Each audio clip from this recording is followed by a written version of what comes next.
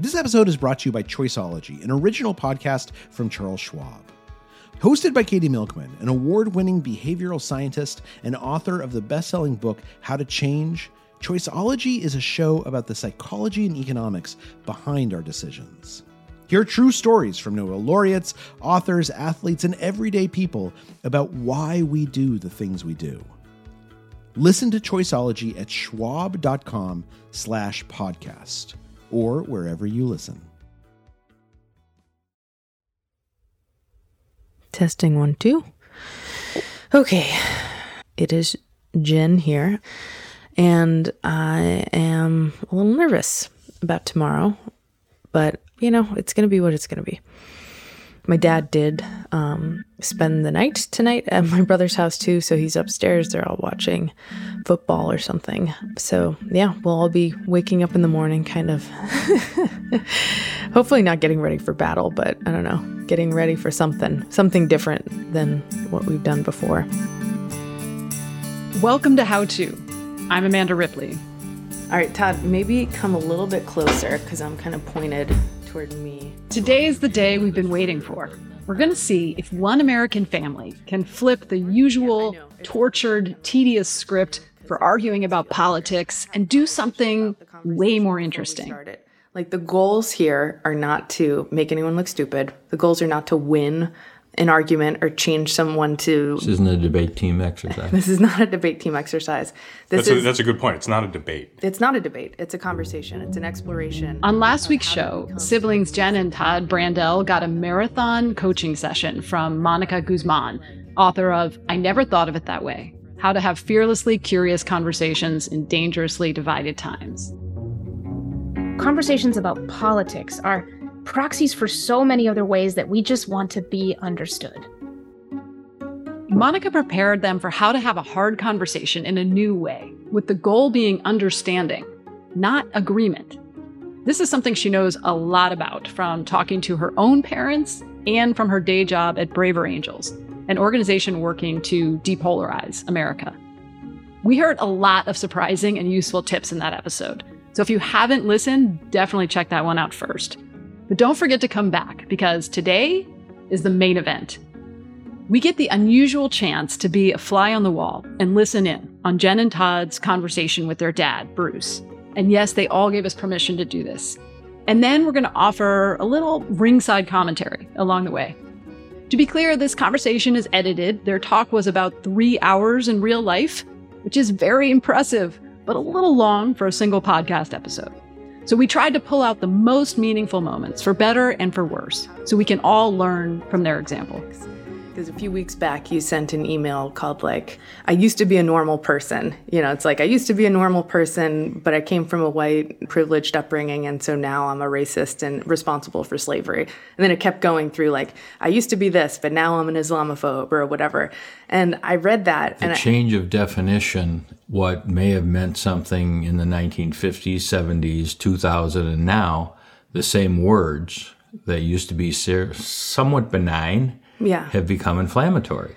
Or the issues... Can I pause us real quick? I'm sorry, not to... I want to, get us into a new conversation flow, so I just want to, finish the thought of what I was saying. Okay, so for those of you listening at home, maybe try to play along with us. Notice when you hear something different from the usual political discourse these days. How are they trying to get underneath the talking points, to maybe even answer the big mystery? Why is our dad forwarding us these politically provocative emails? What does he really want? Blood pressure rising, kind of sweaty hands, kind of feeling really mad. And I had this moment of should I respond? How should I respond? And Todd sent me an email back with some of his ideas of what he would say, but he didn't send it. And it did make me wonder, in a sincerely curious way, what are your goals in sending those emails, or what are your intentions in sending those emails to folks? I like to listen to all the sides, and I take it almost like reading a Far Side comic. There's obviously some reality within the statement, as absurd as it can be. And I think that's where, instead of just reading it and kind of taking it as a light brush, it becomes a heavy canvas. It's like, oh, those are really your beliefs. Well, no, it's just kind of a comment on how this definition or movement or comments are being inflammatory when it used to be kind of a semi-joke or just a, it's interesting that you're getting all upset because I said black, white, Jewish. Everything seems to have an edge.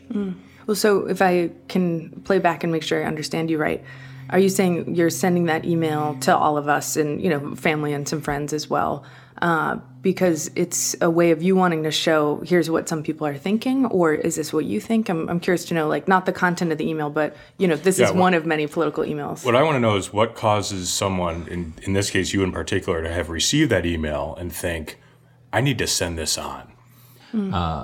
I think I'm trying to stir the pot more than I'm trying to do anything, of saying, I haven't been able to communicate to you guys that there's this much difference.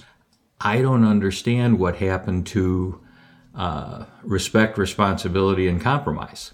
So just getting back to the emails, it sounds like you're saying you're not entirely made up in your mind, but your hope in sending this stuff along, which you may resonate with on some level, is to have the recipients consider kind of what some people are feeling. Is that right? Yes. I think it's more, here's a perspective from a different source, and usually I'm sending it from the opposite side. What do you mean the opposite? More conservative. The opposite side more of self-determining, Todd and I? where I feel you guys are more for social equality. I believe in opportunity, but I also believe that the individual is still the most important aspect, and I don't like giving up individual respect, responsibility, and obligation to a government, a religion, or any of that. And I understand that, and I guess the disconnect I still feel is, how does that goal get achieved by sending inflammatory, contextless emails? And that's where I get tripped up by this stuff, because you and I will have a lot of very in-depth conversations, and we'll emerge from those fundamentally agreeing on a lot of our core values, and I'll feel pretty good about it. And then a few days later, I'll get some insane right-wing email forward with no context, no explanation, no preamble, and I'm like, okay, we're back to square zero. Maybe that's because you're taking it as that those are my beliefs. Because there's nothing to tell me they're not. There's no framing or context of the message. And that's somewhat by intent. Is it? Yeah. So, Monica, any thoughts listening to this initial back and forth? I mean, wow. I was already pretty riveted. I wanted to keep hearing it. There it 3 more hours. I know, that's a lot. But I mean, that felt to me like a pretty good launch. Already, you can hear Jen and Todd start to use a few of Monica's techniques. But will it be enough? After a quick break, we'll hear some more and then start to analyze what's landing and what isn't. Don't go anywhere.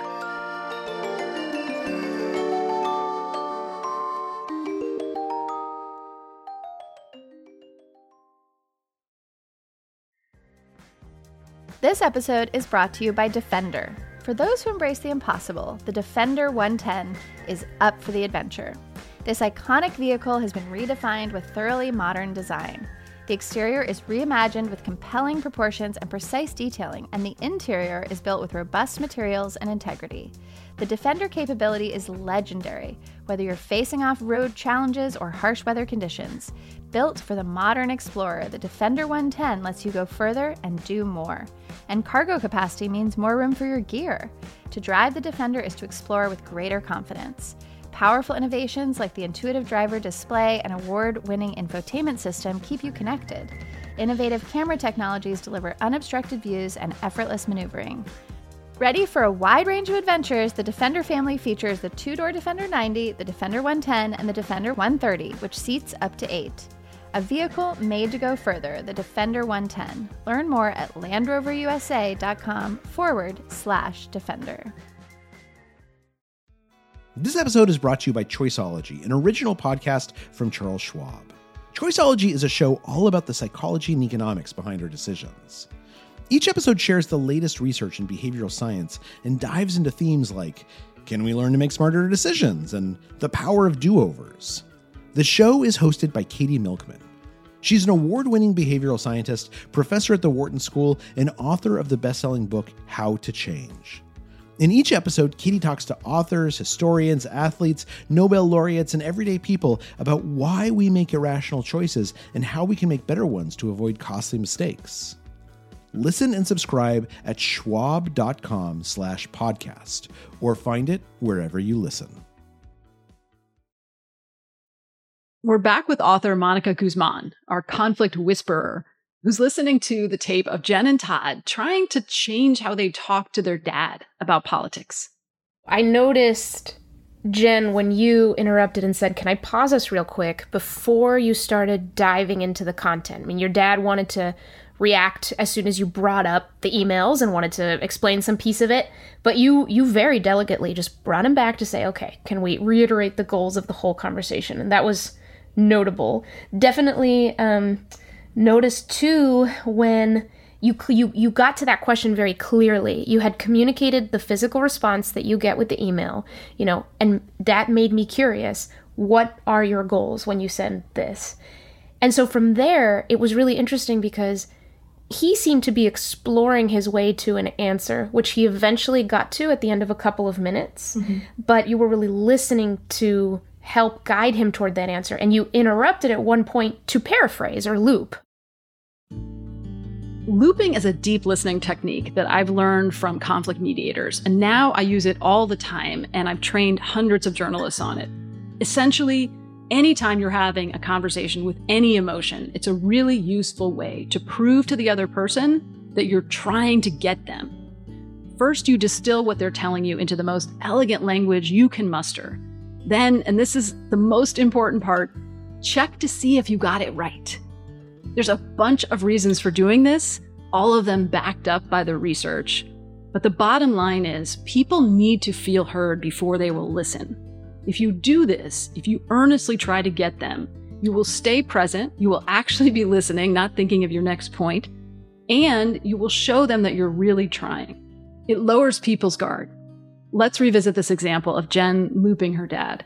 It sounds like you're saying you're not entirely made up in your mind, but your hope in sending this stuff along, which you may resonate with on some level, is to have the recipients consider kind of what some people are feeling. Is that right? Jen and Todd, what were you thinking listening to this a second time?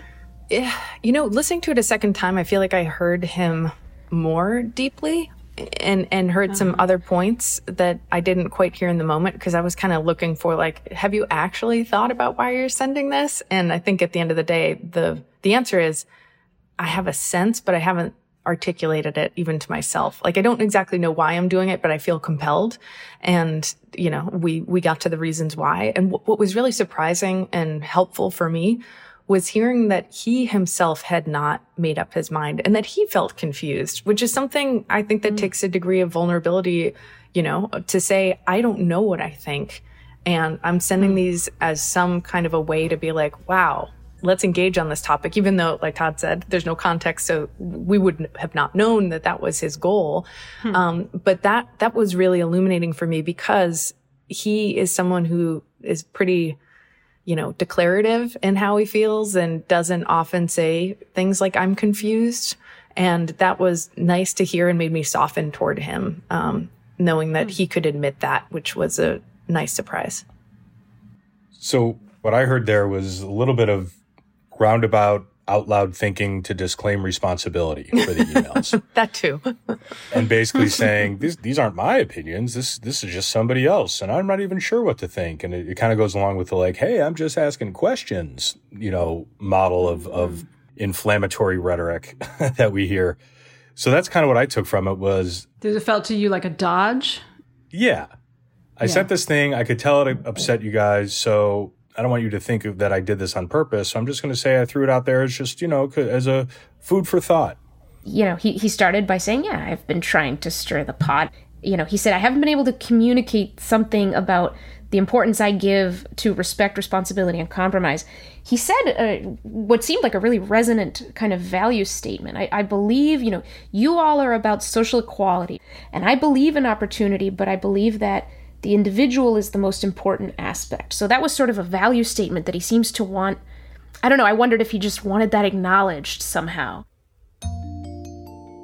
Values are really important, but not as simple as they sound. In Monica's book, she highlights the work of Israeli social psychologist Shalom Schwartz, who condenses a seemingly infinite amount of human values into just 10, including hedonism, achievement, power, security, and conformity. What makes us each different is where we rank each value, which guides our behavior, and also how we judge other people based on their rankings. Monica's advice is to stop assuming that people who disagree with us don't value what we value. Instead, ask the question, what do they value more? I guess the disconnect I still feel is, how does that goal get achieved by sending inflammatory, contextless emails?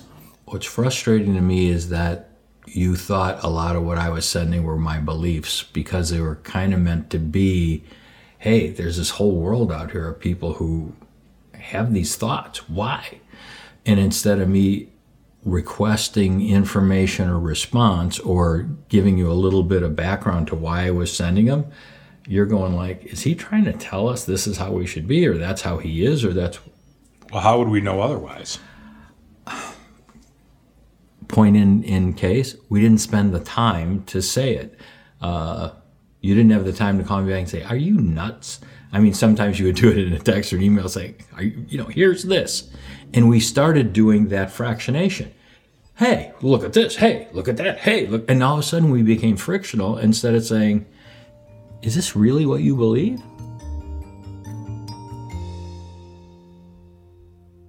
Todd, you asked a really challenging question. How does that goal get achieved when you send inflammatory, context-less emails? And I wondered for a moment if he was going to get defensive at that point. And he didn't, which was interesting. So maybe that's because, okay, he gets it. He's, this isn't new to him. But then you got into what seemed to me a really rich exchange, because he was hearing more from you about how this comes off. And he seemed to be, looking into himself a little bit to try to wrestle that dissonance. What is he trying to get out of you? If this is getting a rise out of you, what is the good of that?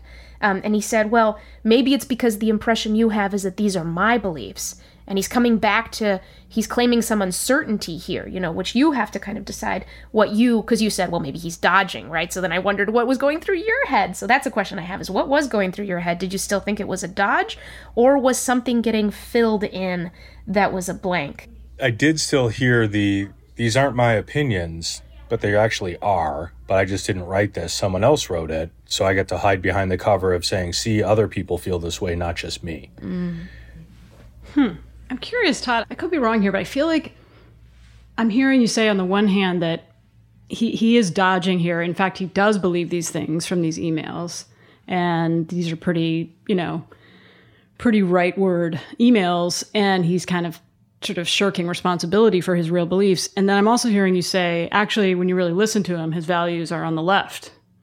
So which is it, do you think? Yeah, it's a tough question. Because I think where a lot of the confusion for his generation comes with things just like language, and words you're allowed to use to describe people or cultures, where I think it's a hard thing for them to overcome and say, well, we've always just called them this, now derogatory or inflammatory word, and we don't mean anything by it. It's just what they are. And then when they hear, well, you're not allowed to use that word anymore, they feel lost and confused, and like they can't speak without getting chided by people for using the wrong language. They don't and belong. I think for a lot of people that's really threatening, and it's really disconcerting. Well, nobody wants to feel like they don't belong. Yeah, that's right. Kind of It sounds like what you're saying is that he's neither nor. Like he's conservative in some ways, let's say with his attachment to labels or old ways of talking about people and understanding the world, right? And then progressive in other ways when it comes to some of his core values. Is that right? I think so. Yeah, I think that's a fair way to say it. Yeah, and it's interesting because our sort of current culture, you can't be that. Mm-hmm. Right. You got to be one or the other. And I realize now when I asked you the question, I was like, which is it, Todd? Yeah. It's like, oh my God, I'm doing the thing. It's not, right? That doesn't actually fit him. You're hitting on something, Amanda, that I heard anew in this exchange and then in Todd's answer, which is that, there is something that happens between the values that you have taken in as a person and experienced in your life, and then when they become language, and then when they become labels, and then when those labels become weapons, that is violent and dehumanizing on a level. And I think he's trying to rally against that. And at the end of the day, in my perspective, and Todd, tell me if I'm wrong here, but like, there's a certain amount of the conversational dynamics we've had before have been in this kind of debate, like let's win, let's argue. But if we take that off the table and we just have the goal to be to understand one another, then like we can't actually have a tidy label for what dad is or either of us are or anybody is. And that can feel unsatisfying and like there's no winning, so to speak. But on a level, I feel like that is more true. Last week, we were reminded that everyone wants to feel understood, to be seen, especially by their loved ones.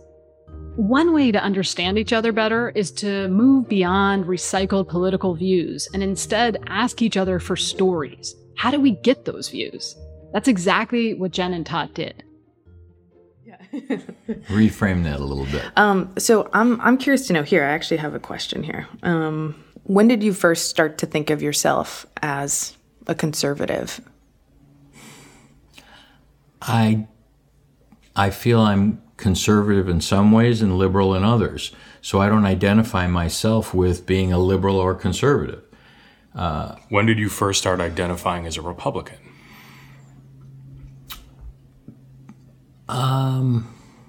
It would be midlife, probably, 30s, 40s. What I think I always go back to is when I see my relatives, they were all small business people. They all tended to be from ethnic backgrounds of some type or another. Like with your mother, I was born and raised in Skokie, but being a Catholic. So I was a minority in the majority. And I was also a working man's kid amongst very elite people as far as socioeconomic structures. So I was always the kid working my way up. And that's what I'm struggling with now is I say, well, okay, I brought up my kids to be conservative. They had to earn their way to some extent. I wanted to give you that personal pride because there's nothing like the satisfaction of accomplishing something. Where do you think the idea comes from that people who are more liberal or democratic don't want to work hard, don't want to accomplish, don't want to be self-reliant, and just want to have everything handed to them? Where do you think that comes from? Because my personal belief is that's completely not true. Well, it's as not true as that a conservative doesn't care about social activities and doesn't want to help those in need and doesn't want to have better education and that. It's like we're saying, well, you guys don't care about this and you guys don't care about this, yet both do. And the real difference is, how do you accomplish that?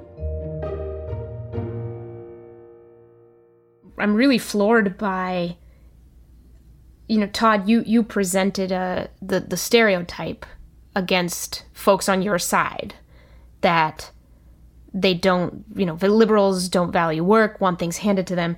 And his answer to where does that come from was to turn it around and point to a stereotype against his side. And I found that so revealing. So interesting. Yep. Whataboutism in a bucket.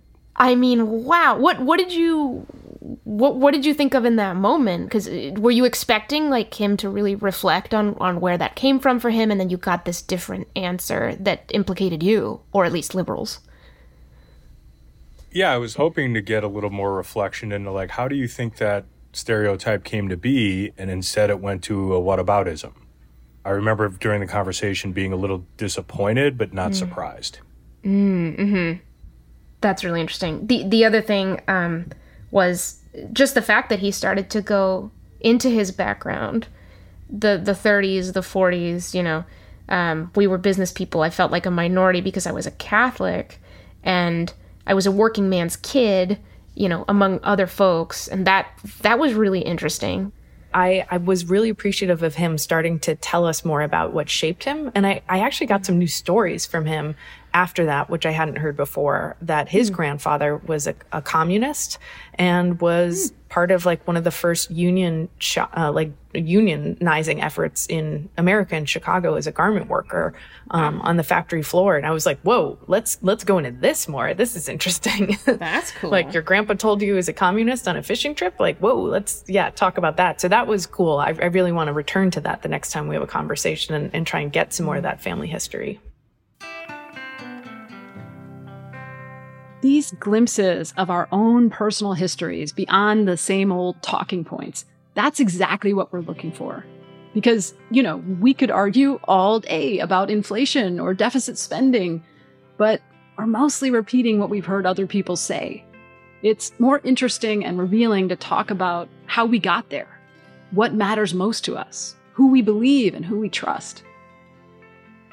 Todd, I'm curious about, what if it isn't a deflection? What if it is an answer to the question? It's just coming in a different form. What might that mean? What could be the thing he's trying to communicate with that, by bringing up that other stereotype that actually is an answer, but sort of comes off, or could be defined as this sort of frustrating whataboutism. You're just deflecting. Yeah, I guess the point he's making, which isn't untrue, is, we tend to paint with broad brushes and, categorize people according to, a high level set of beliefs that isn't true across the board. And there's validity there, but I don't think it adds much to the original point, which was, where do you think these ideas and these stereotypes come from? Right. It makes me wonder if you found a way to come back and say, well, by the way, you brought up this other stereotype, which granted, but I really do want to know, where do you think that this idea that liberal, were you ever able to bring it back, or did it feel like he just wanted nothing to do with it? Yeah, I think we just kind of went on to another topic. I wish now with hindsight that we would have gone back to it to try to unpack it a little bit more. So in other words, if you feel like you're not being heard, maybe because someone's dodging your question, try making them feel heard first, and then come back to your question. The beauty of a conversation is that it's not linear. It's always imperfect. Frustration is part of the deal, and sometimes emotions boil over, as we're going to hear right after the break.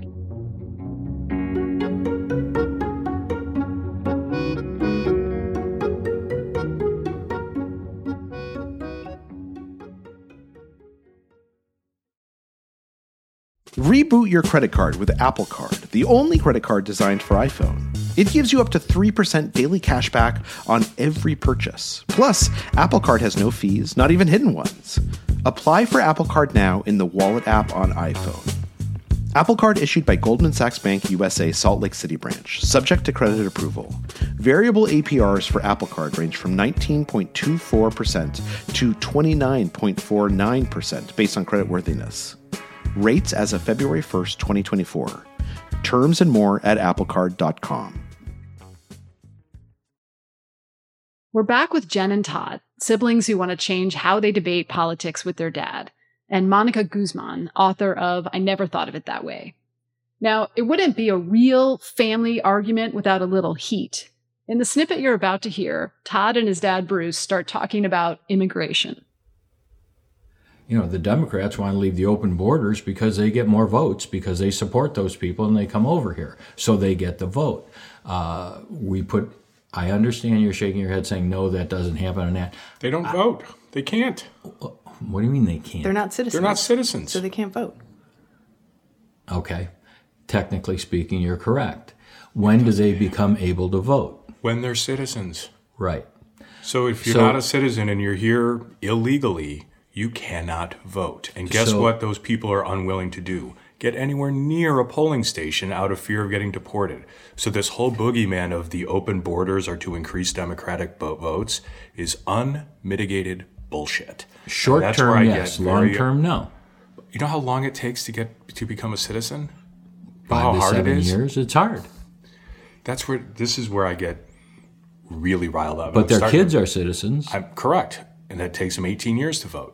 So if you think these border policies are a vote harvesting program, is beyond absurd. But I think that's, if you take the grand scheme, it's a huge issue, but it's not really a large percentage of population or situation. It's a small percentage. It's almost nothing, but it gets an outsized influence because it's emotional, and I'm getting pissed. It's inflated. Okay. I feel like we're arguing so now. But this is you're getting riled up, and I'm trying to understand. But you're not. You're making declarative statements of fact, which is completely wrong. And like the one about immigrants voting.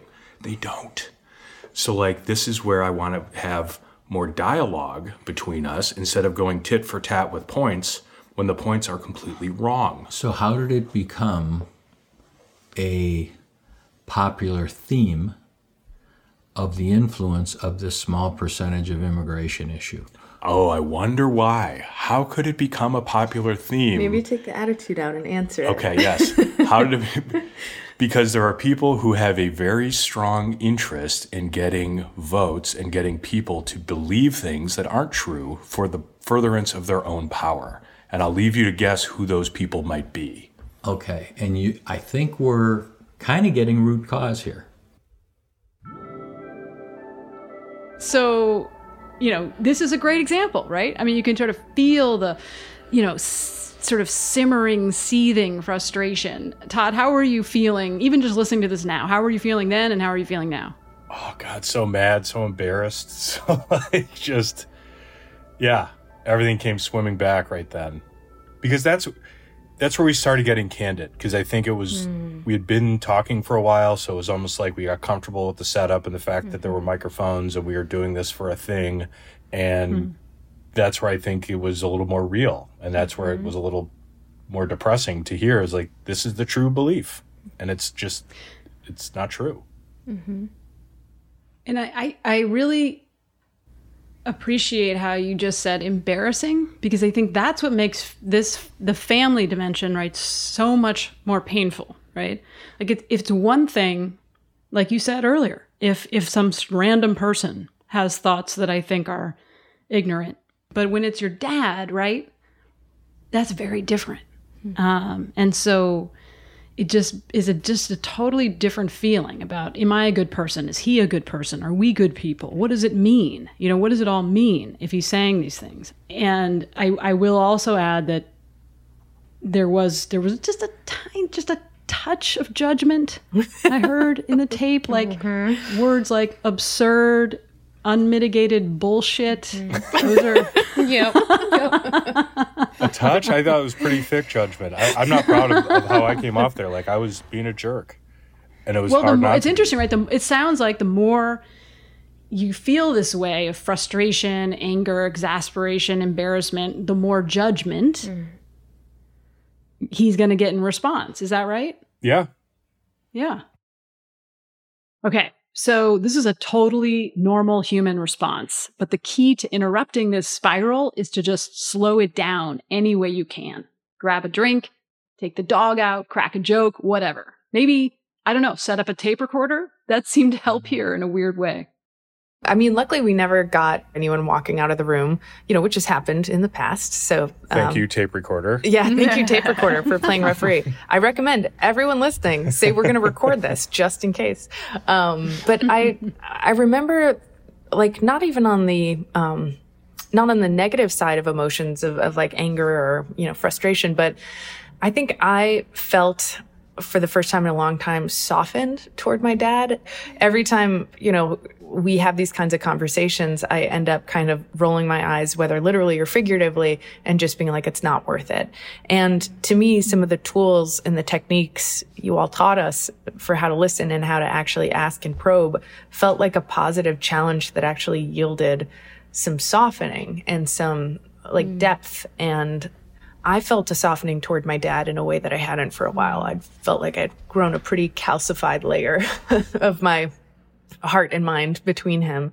And there was this moment in, the conversation where we asked him, because, Todd and I both have done a lot of thinking and working in these spaces and have a lot to say about it. And when my dad will throw out these rhetorical, well, you can't trust anyone, or you can't know this. And we're like, actually you can.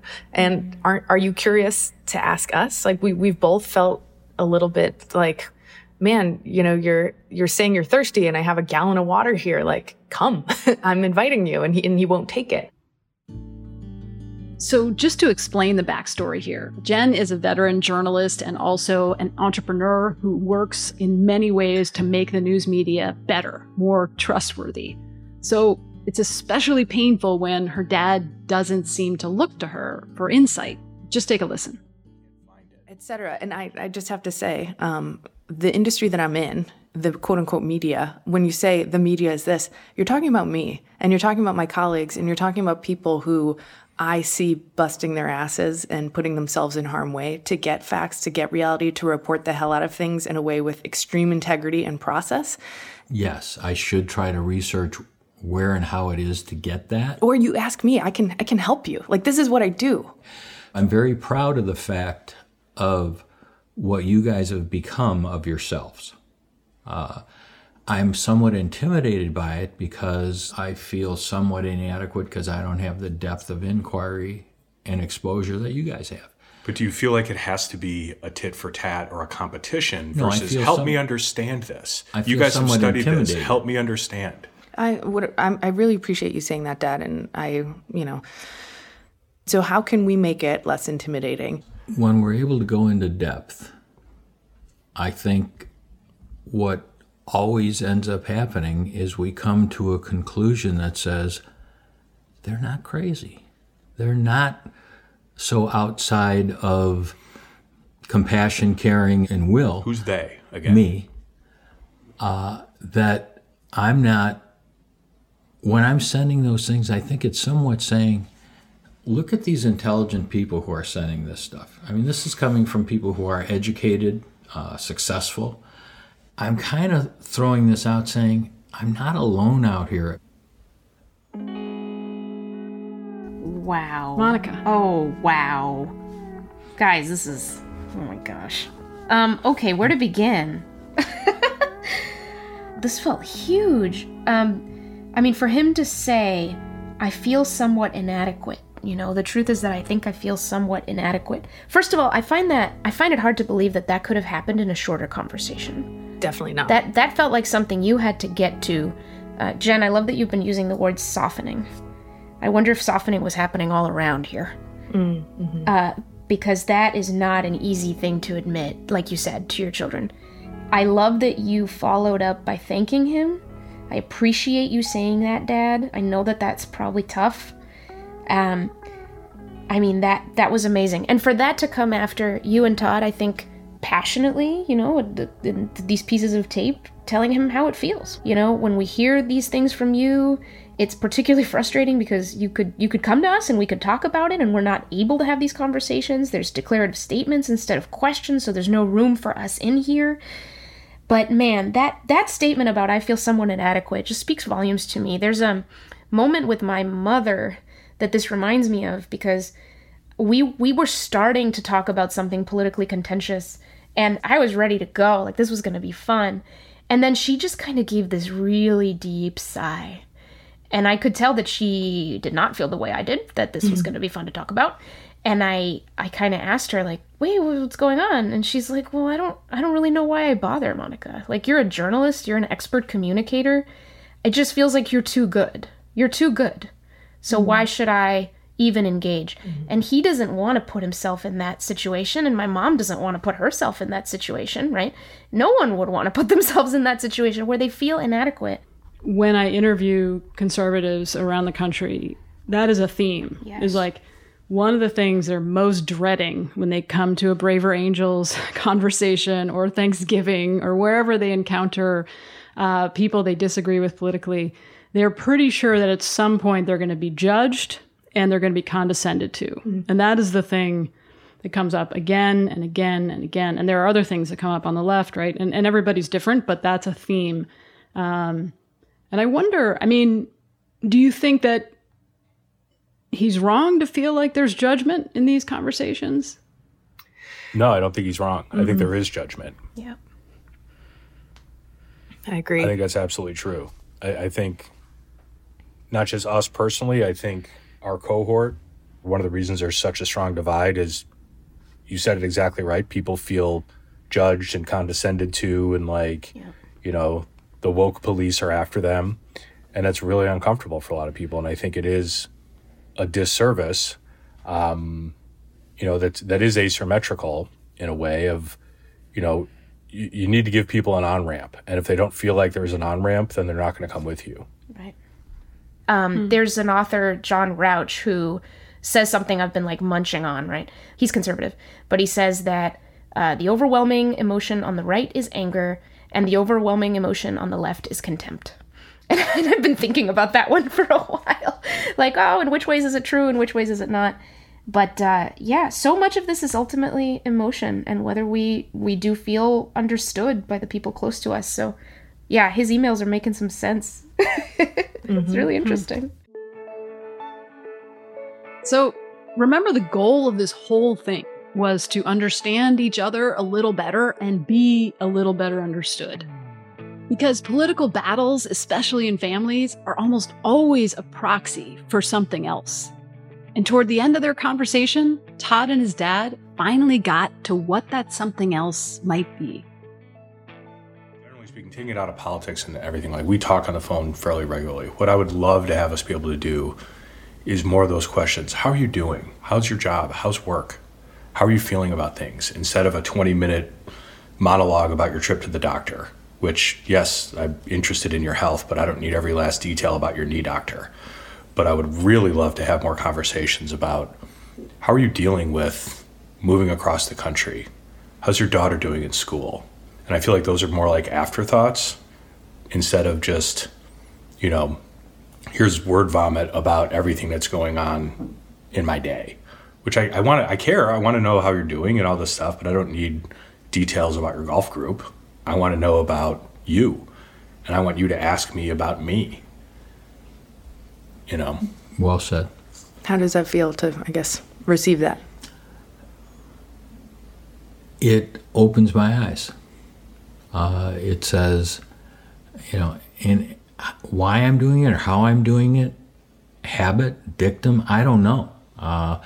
Because I think how much I care. Yeah, and I do. want to be involved.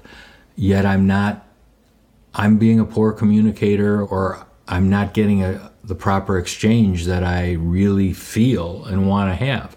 And I guess, to me, my actions are good. My communication is weak. Wow, dirty laundry from the family.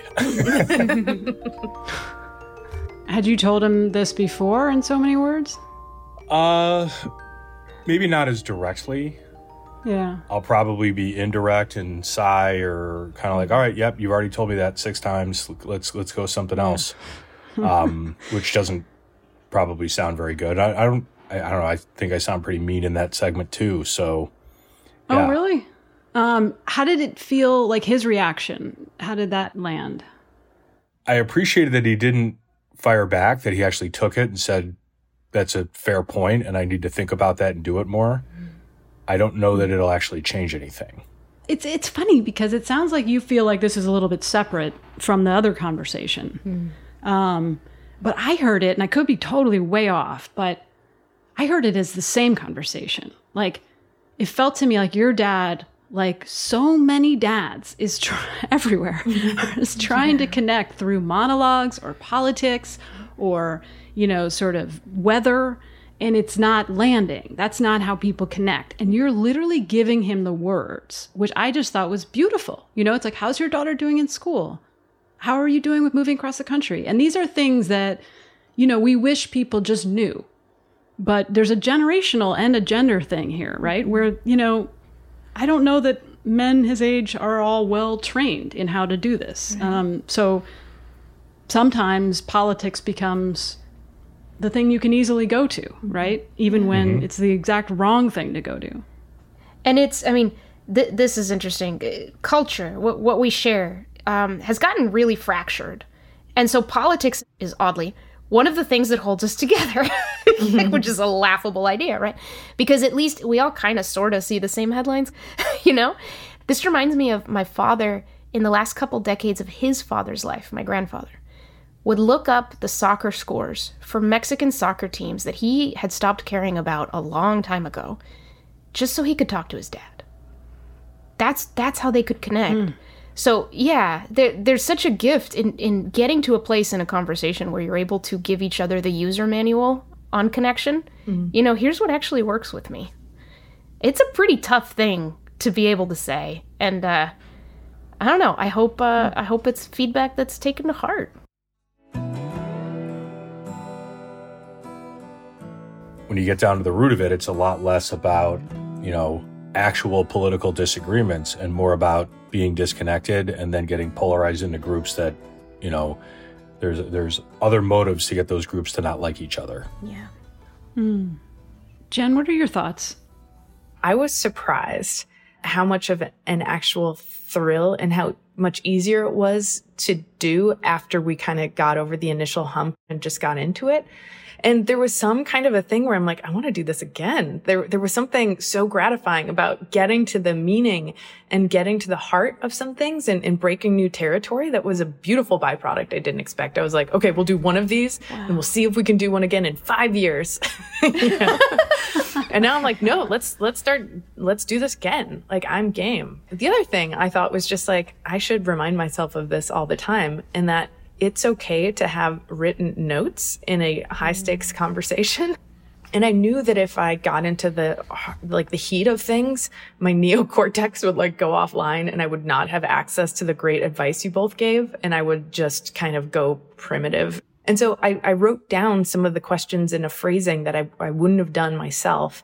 And I referenced them and I said, I'm going to have notes here. And there's nothing like illegal about having notes for a conversation. Yeah. Right. Like, why would we prepare notes and think ahead for every other hard conversation in life except this one, right?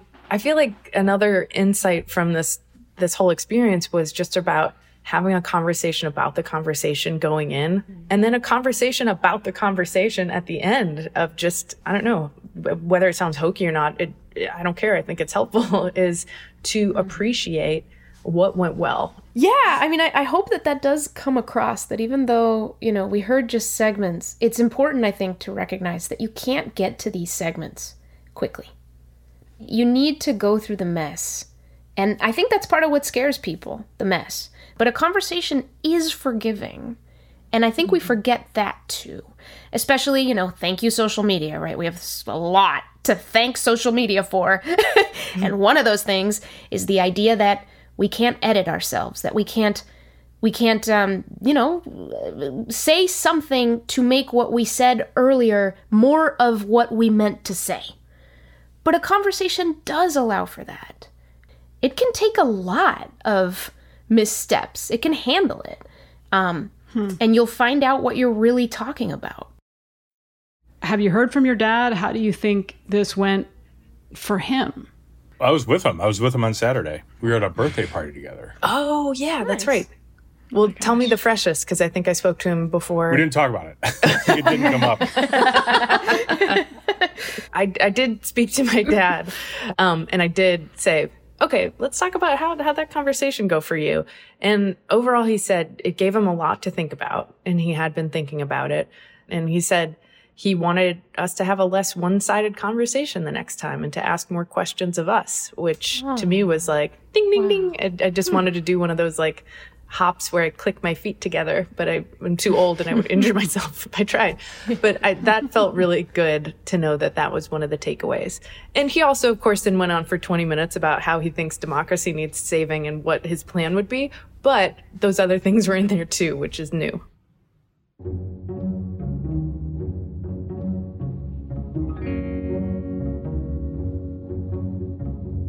Hey, Jen, it's Dad. I listened to the podcast, Chapter 1, and was very impressed. I didn't realize how you were coached by such eloquent sponsors. I'm glad we were able to have a conversation uninterrupted by any outside influences, phones, emails, texts, people, kids. That gave us the attention to really talk. Identifying that you were so offended by things that I felt were just kind of bear poking. So I apologize for being divisive, but my goal was under no circumstances to make you feel that those were my total viewpoints. Basically, I think if we took 70% as a number picked out of the air, of Americans want the same things. We're good moral people who are trying to build a better country and do it through our elected officials who are no longer public servants. And I think that's probably what distresses me both, that both parties have chosen this path of extremism on either side so that they can get that last ounce of vote to win power, and then not come back to the table and conciliatorily affect good government. And that's what I think we all need to attack, is hold our elected officials accountable for what they're doing to our country and our money. So thanks a lot. Thank you, Bruce.